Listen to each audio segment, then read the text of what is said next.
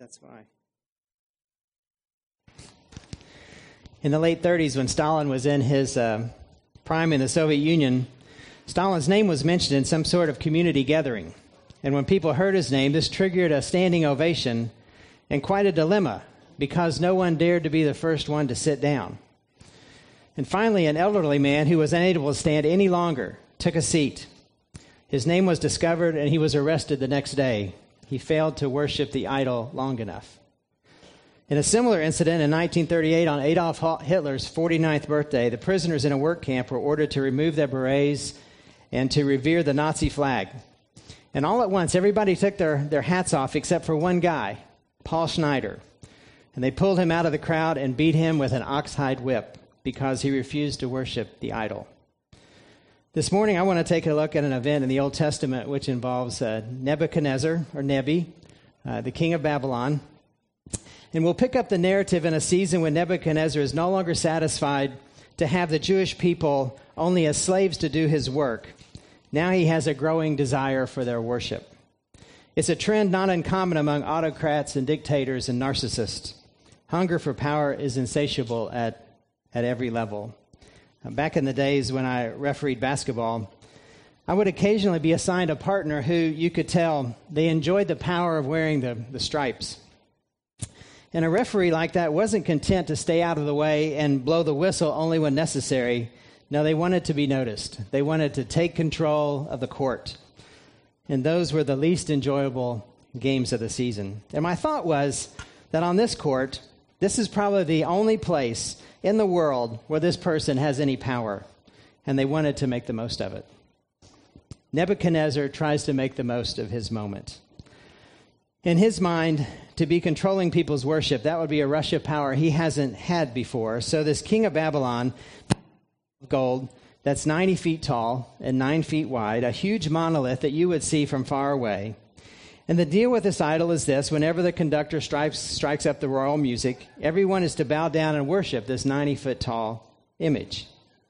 We're not told how often the music plays. We don't know how many times a day or how many times through the night the music starts up. We don't know who's in charge of starting the music. But here's the rub. If you don't bow down and worship when the music starts, the penalty is a trip to the royal blazing furnace. Quite a harsh punishment. 3 young Jewish boys who had been hand-selected by the king's chief of staff for a special assignment make a decision to not break God's first commandment. And their names are Shadrach, Meshach, and Abednego. And the first commandment states, "You're to have no other gods before me." And these 3 guys choose to obey this commandment from God of Israel and not bow down to the idol. Some other people who don't like them see this and report them to the king. So we have a standoff. King Nebuchadnezzar versus Shadrach, Meshach, and Abednego. But really the showdown is between King Nebuchadnezzar and the God of Israel.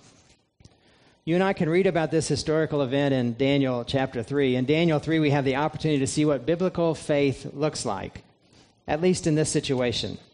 And this story, along with all the others I focused on in the Old Testament, is one you really need to be familiar with.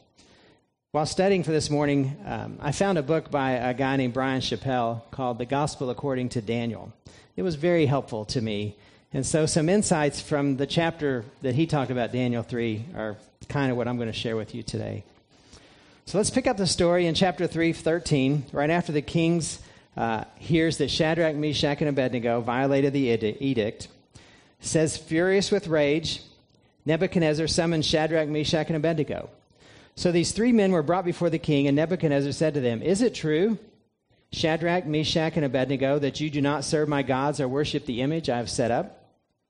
Now when you hear the sound of the horn, flute, zither, lyre, harp, pipes, and all kinds of music, if you're ready to fall down and worship the image I made, very good. But if you do not worship it, you will be thrown immediately into a blazing furnace. Then what God will be able to rescue you from my hand?" Don't miss that line. Then who will be able to rescue you from my hand? This king of Babylon is not only taunting these 3 men, Nebuchadnezzar is also taunting their God. Verse 16, Shadrach, Meshach, and Abednego replied to the king, "O Nebuchadnezzar, we don't need to defend ourselves before you in this matter. That is to say, in our words, you're not the boss of me. We don't answer to you. If we are thrown into the blazing furnace, the God we serve is able to save us from it, and he will rescue us from your hand, O king. But even if he doesn't, we want you to know, O king, that we will not serve your gods or worship the image of gold that you've set up. That is quite a bold proclamation, and it's where I'm going to turn the spotlight in just a moment. Let's finish the story. Then Nebuchadnezzar was furious with these boys, and his attitude toward them changed. He ordered the furnace heated 7 times hotter than usual and commanded some of the strongest soldiers in his army to tie them up and throw them into the blazing furnace. So Nebuchadnezzar is taking their words and their choice personally. So he turns the thermostat up beyond the highest setting. Verse 21, so these men, wearing their robes, trousers, turbans, and other clothes, were bound and thrown into the blazing furnace.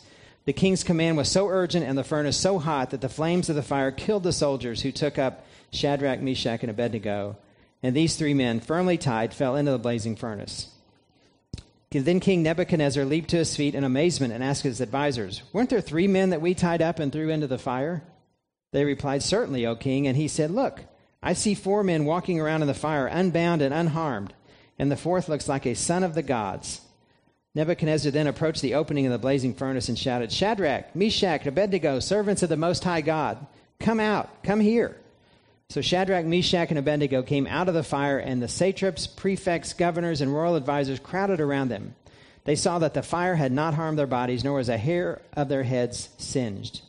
Their robes were not scorched, and there was no smell of fire on them. Then Nebuchadnezzar said, praise be to the God of Shadrach, Meshach, and Abednego, who has sent his angel and rescued his servants. They trusted in him and defied the king's command and were willing to give up their lives rather than serve or worship any god except their own God. Therefore, I decree that the people of any nation or language who say anything against the God of Shadrach, Meshach, and Abednego be cut into pieces, and their houses be turned into piles of rubble, for no other God can save in this way. I have no doubt that Nebuchadnezzar, after this moment, is still all about other gods, but he does recognize something different about the God of Shadrach, Meshach, and Abednego.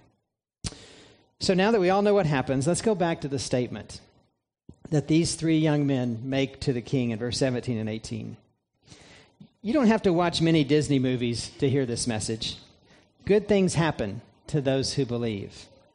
If you have enough confidence in an outcome, your wildest dreams can come true. If you believe enough, if you just believe enough, you can win the ship, you can win the girl, you can become the princess. If we really, truly believe, good things will happen. People generally believe in believing. We may even believe that our belief can be of such magnitude and so targeted to the right outcome that we back God into a corner where he has no option but to go along with us. It's as if God looks around to see what we're believing and then comes to join us in our belief. Over 20 years ago, Southside was in a very challenging season as a church family. It was not an enjoyable time to be on staff or to be a shepherd. There was one of my shepherd friends that carried a resignation letter in his pocket around, just in case he wanted to pull it out today. We were experiencing dysfunction at significant levels, and I was ready to run. I just wanted to hang out with college students. That's all I really was concerned about. I had little interest in getting bogged down into leadership conflicts at that point in my life. So I applied for a job at another university. And I believed I was made for this particular job. I had no doubt that I could be successful there. This place, in my mind, had a lot of untapped potential that I could make effective. I was invited to interview. I thought it went well, and I believed. I believed God was going to open this door. I believed it would happen. But as you can see, it was a no-go over 20 years ago. In their eyes, I was not the man for that job. So what happened? Did I not believe enough? Did God fail me?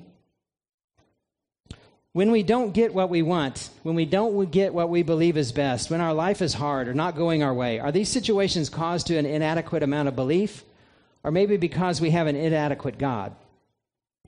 From Chappelle's book, he writes this: if bad things happen because our faith is inadequate, then no one has sufficient faith, because everyone faces problems in this broken world. But if bad things happen because our God is inadequate, then we have no one to turn to in this troubled world.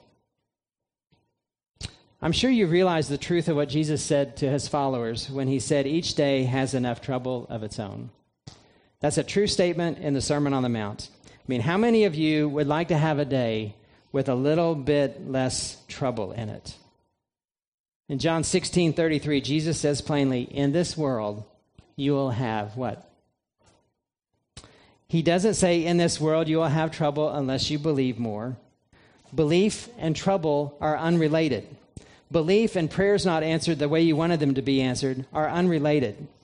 Lost keys, traffic jams when you're in a hurry, parenting challenges, financial trouble, job insecurity.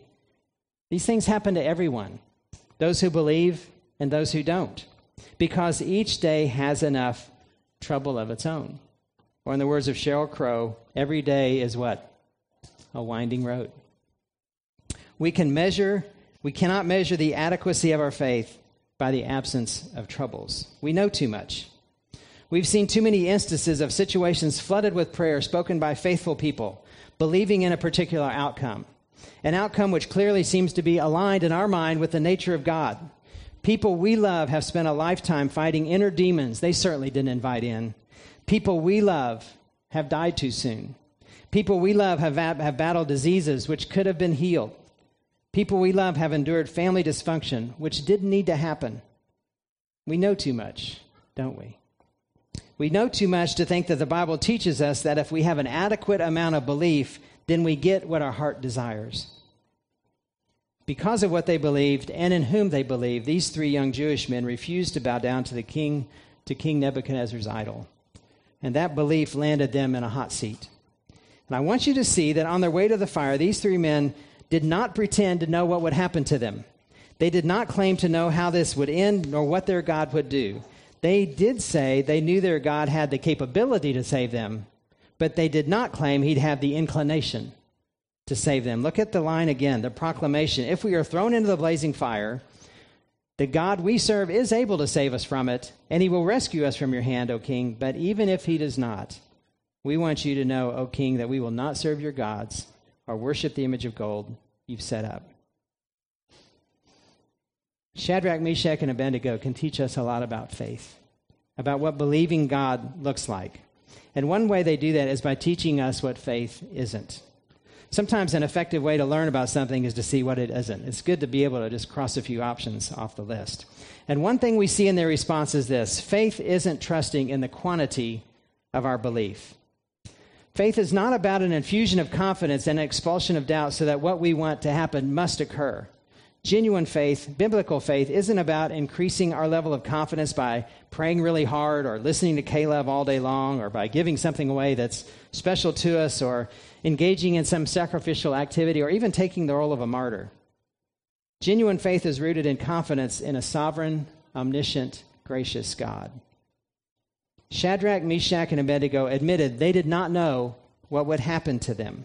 Listen carefully to their message to the king one more time. If we are thrown into the blazing fire, the God we serve is able to save us, and he will rescue us from your hand, O king. But even if he does not, we want you to know, O king, that we won't serve your gods or worship the idol you've set up before us. Is there any phrase that kind of stands out to you there? How about even if he does not? They were not sure. They were not sure if they'd be thrown into the fire. They were not sure if they'd be rescued from the fire. They were not sure they wouldn't be turned into ash. They simply weren't sure of what God would do. If Shadrach, Meshach, and Abednego were here today to give us their testimony, they would let us know in their confrontation with Nebuchadnezzar, the outcome would not be secured by a strong confidence in their own desire. Genuine faith is focused on God, not on outcomes. You and I pray to God for what we think is right, and we trust him to do what is best. These boys boldly stated, even if they died in the fire, they would not let go of their God. We may not understand. We may not agree with God's choices, what he says yes to, what he says no to. But we believe in him, and our belief does not waver when life doesn't go the way we think it should. I have a gracious word for you to hear. When things don't go your way, that does not mean your belief is insufficient. You and I are not subpar Christians because we're facing challenges. These three young men were definitely not excited about a trip to the furnace. They were not filled with confidence about what's going to happen. If they lived through this, they knew their God was near. If they died, they knew their God was even nearer. Tragedy does not mean God has abandoned us. Difficulties do not mean God is impotent. And bad things do not indicate an inadequate belief. Faith is not trust in the quantity of our belief. Faith is also not trust in the quality of our belief. When we initially moved here to do ministry with college students, in the first few years, we spent a lot of hours hosting Bible studies with the intent of introducing people to Jesus. I thought, surely, God will help make these Bible studies successful, because that's what he's all about, right? Making disciples. We had Bible studies any place we could imagine. We had Bible studies in the dorm. We had Bible studies in apartments. We had Bible studies at convenient lunch spots. We had studies early in the morning. We had studies at noon. We had Bible studies late at night. We had girls' studies, boys' studies, co-ed studies, bring your pet studies. This belief I had in the outcome of what we were doing was quality. It was a quality belief. It was God-honoring result that I was after. But that part of our ministry never really blossomed. In a lot of other ways, we did tremendous good, but we were never evangelistically effective, it seemed to me. It doesn't seem to be true that God will always clear a path for us because we have a righteous desire. I'm sure each of us have had what we believe to be a righteous desire, a holy outcome, a God-honoring goal. We prayed, we planned, we shared the idea. Others were in our court, supporting our plan, our idea, but God stayed silent. He remained on the sidelines, and that was fairly confusing. After all, we may have even believed this plan was given to us by him. In situations like this, I need to be careful not to believe God failed me because he didn't do what I wanted him to do. My belief and my faith does not require God to do what I want, even if it seems to be for the right reasons. Shadrach, Meshach, and Abednego did not bow down to this 90-foot idol because they chose to remain loyal to God. And I have no doubt they believed their choice was right, and they believed God would honor that. However, they didn't presume the outcome onto God. I have no doubt they would rather not be thrown into the fire. I'm pretty sure they might believe God would agree with them, but they said, if he does not, we'll still be loyal. If he does not, we will still stick with him. We will still give him our worship. And that's not easy to do, is it? When you've done the right thing, when you want the right thing done, and God doesn't jump in to help, what are we supposed to do with that? Well, we do what these three guys did. We trust, we listen, we wait, we worship. One author writes the simple statement, we need to be willing to let God be God. We don't presume on God. Our righteous desires don't handcuff him. Our wishes are not his commands. We don't trust in what we decide is right. We trust God does what is right.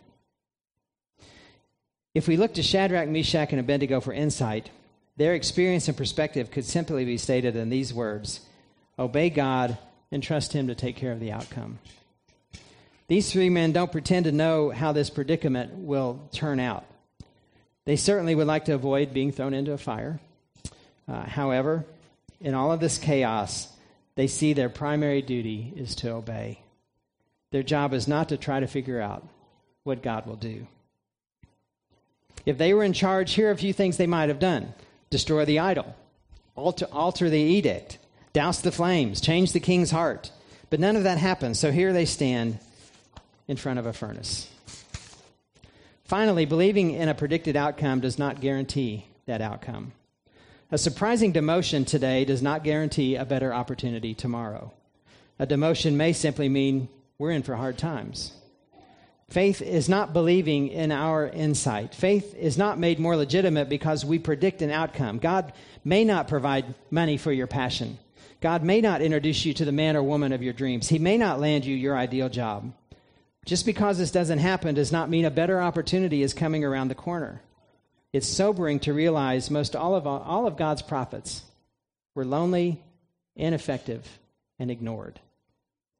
Our wishes are not the basis of God's wisdom. If faith is tied to outcome, Shadrach, Meshach, and Abednego didn't do so well. But we see these men didn't place any confidence in the outcome. They said clearly, we don't know what God will do. We don't know if he will spare our lives. Again, from Chappelle's book, we don't have faith because things are going well. We don't lose faith because something goes poorly. Great faith does not claim to know only what only God can know. It claims to know the God who knows. That's a good line. It claims to know the God who knows.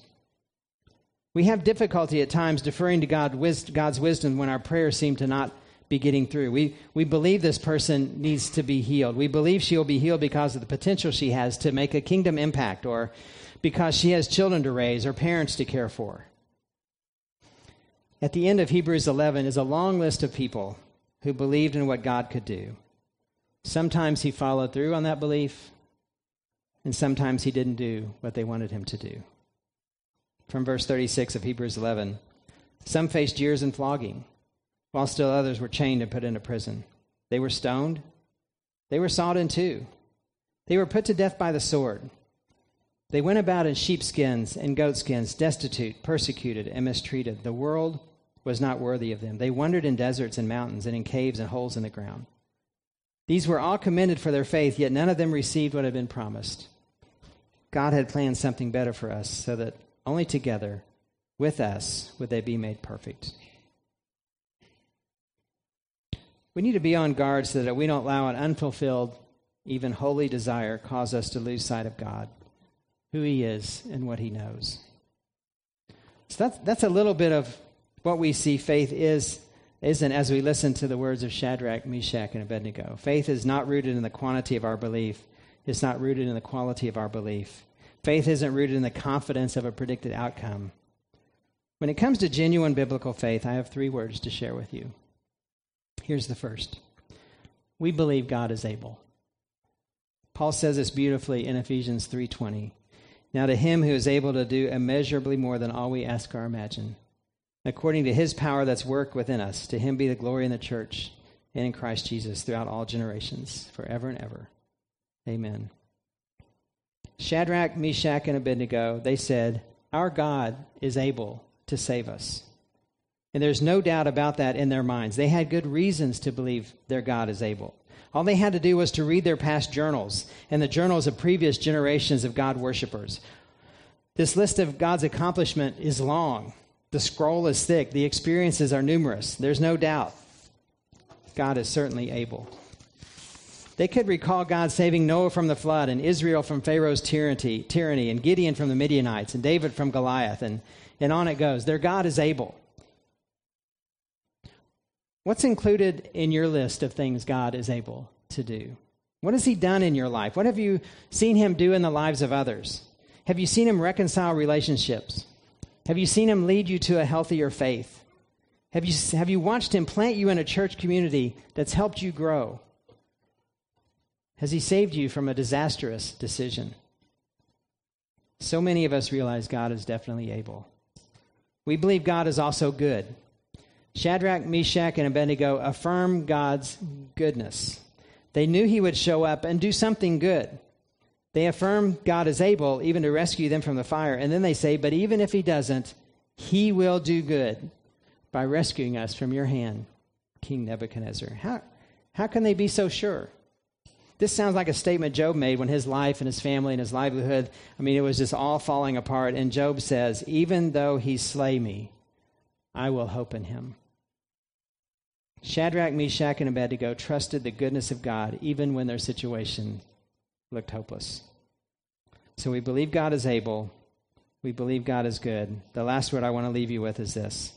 We believe God is present. Verse 23, Nebuchadnezzar leaped to his feet in amazement and asked his advisors, weren't there 3 men that we tied up and threw into the fire? They replied, yes, we did. And he said, look, I see 4 men walking around, unbound and unharmed, and the 4th looks like the son of the gods. When our kids were young, and we would hear their call in the middle of the night, they would see a shadow or hear a sound, and then I'd hear them yell, "Dad," "Dad." And I would do what all dads do. I'd wake up their mother. No. I'd get out of bed and head to their room. And then when I was present in the room, things changed. The scary noise, the spooky shadows, it didn't matter anymore because Dad was here. It's hard to say definitively who this fourth person is in the furnace with the boys.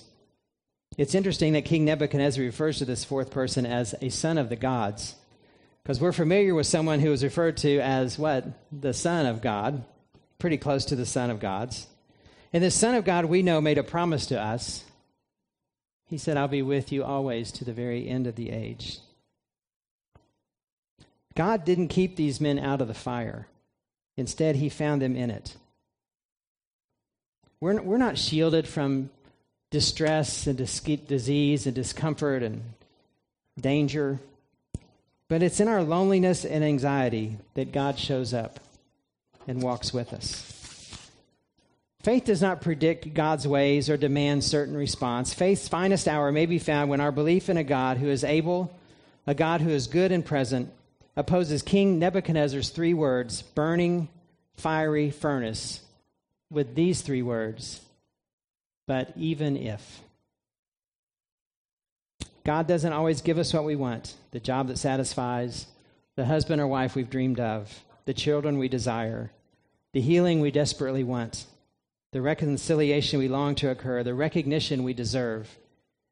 Every Christian, every one of us has to face the alternative possibility that even if he does not give us what we want, we will not let go of him. We'll still do his will. Life as a believer isn't easy. Every day has enough trouble of its own. And Jesus promises, in this world, you'll have trouble. That's not cross-stitched anywhere, is it? That promise. We are invited to travel through the trouble with a God who is able and good and present. And we are invited to believe he is who he says he is. We don't know what trouble we may encounter on our path, but we are invited to know the God who knows. And we can hold on to him with these 3 words. Say it with me. But even if. Let's stand together and sing.